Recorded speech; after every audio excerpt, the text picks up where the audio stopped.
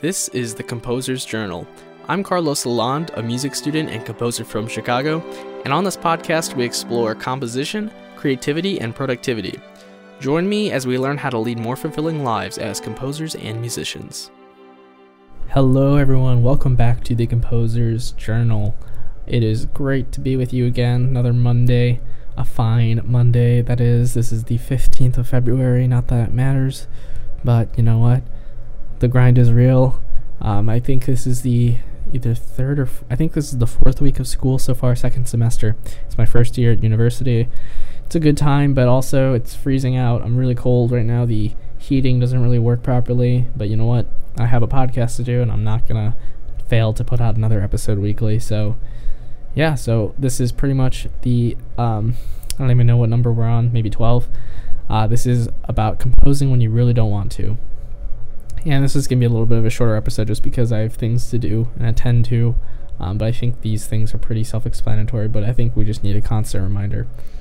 So again, yeah, this is pretty much a wake-up call to me because I struggle with this a lot I always make up some kind of excuse to not compose when I need to, and for my major at least, I have to compose about 2 hours every day, and some days it's harder than others to actually write music. And so I think these three things I'm going to talk about are pretty helpful and what we need a constant reminder of. So first thing I'd say is accountability. The best way to get accountability for writing music is having good context with your fellow composing students at your school. Or if you're not at school, maybe you can reach out to an online community of composers. Maybe you want to go on r/composers.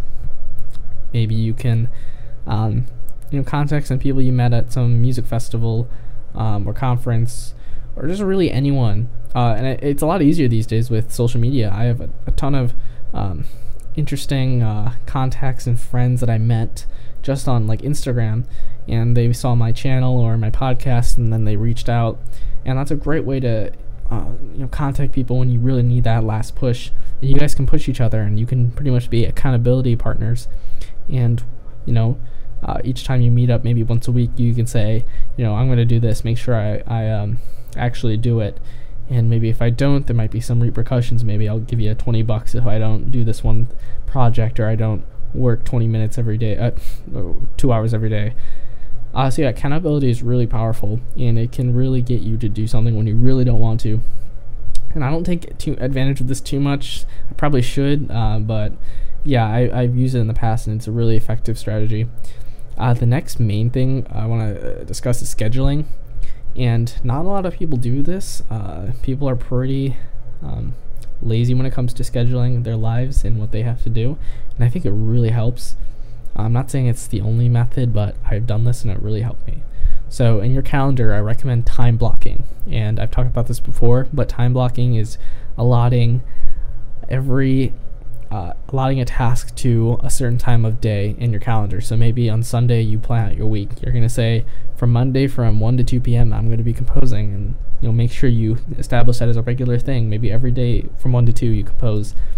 And just having this on your calendar, it makes you more likely to actually go about achieving that task because you set it in your calendar the week before, and you're more likely to achieve it just because you have that established connection to it emotionally. And if you don't achieve it, and then you might it'll make you seem like you failed.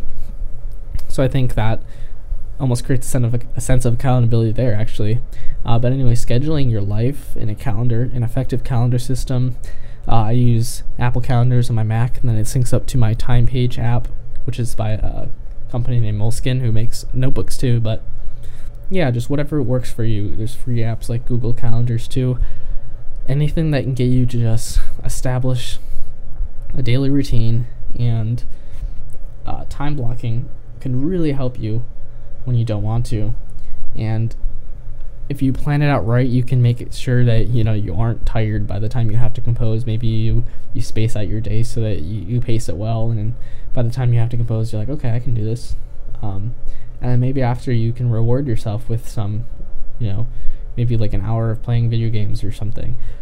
So this constant ability to one, schedule your life, and maybe you can give yourself a reward after. And the third thing I want to talk about is the last resort, but it's willpower or discipline.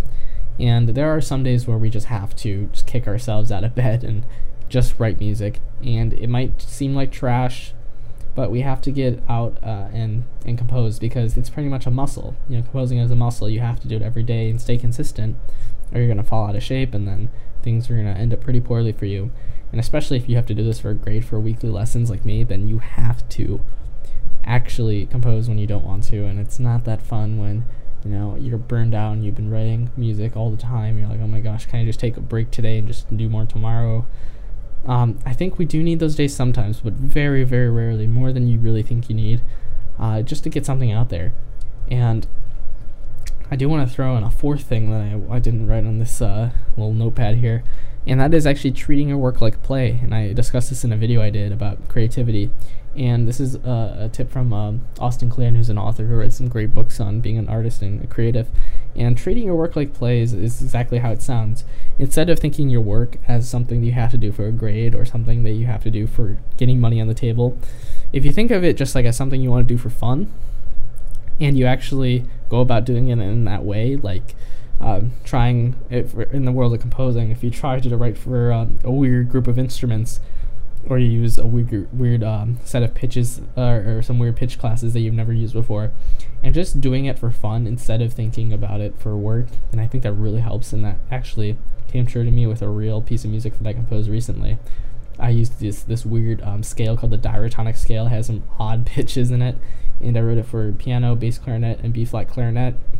And just writing it was super easy because I imposed these restrictions on myself and treated it as play, because it was genuinely fun to write. And I think that's really helpful when you don't want to compose. But anyways, yeah, this is a really short podcast episode. I'd say it's one of the shortest. It's very, very bite-sized, so I hope you stuck to the end. Again, I have some longer episodes on other things when it comes to composing, so please check those out. And yeah, thanks so much for listening, and I will see you next time. Peace.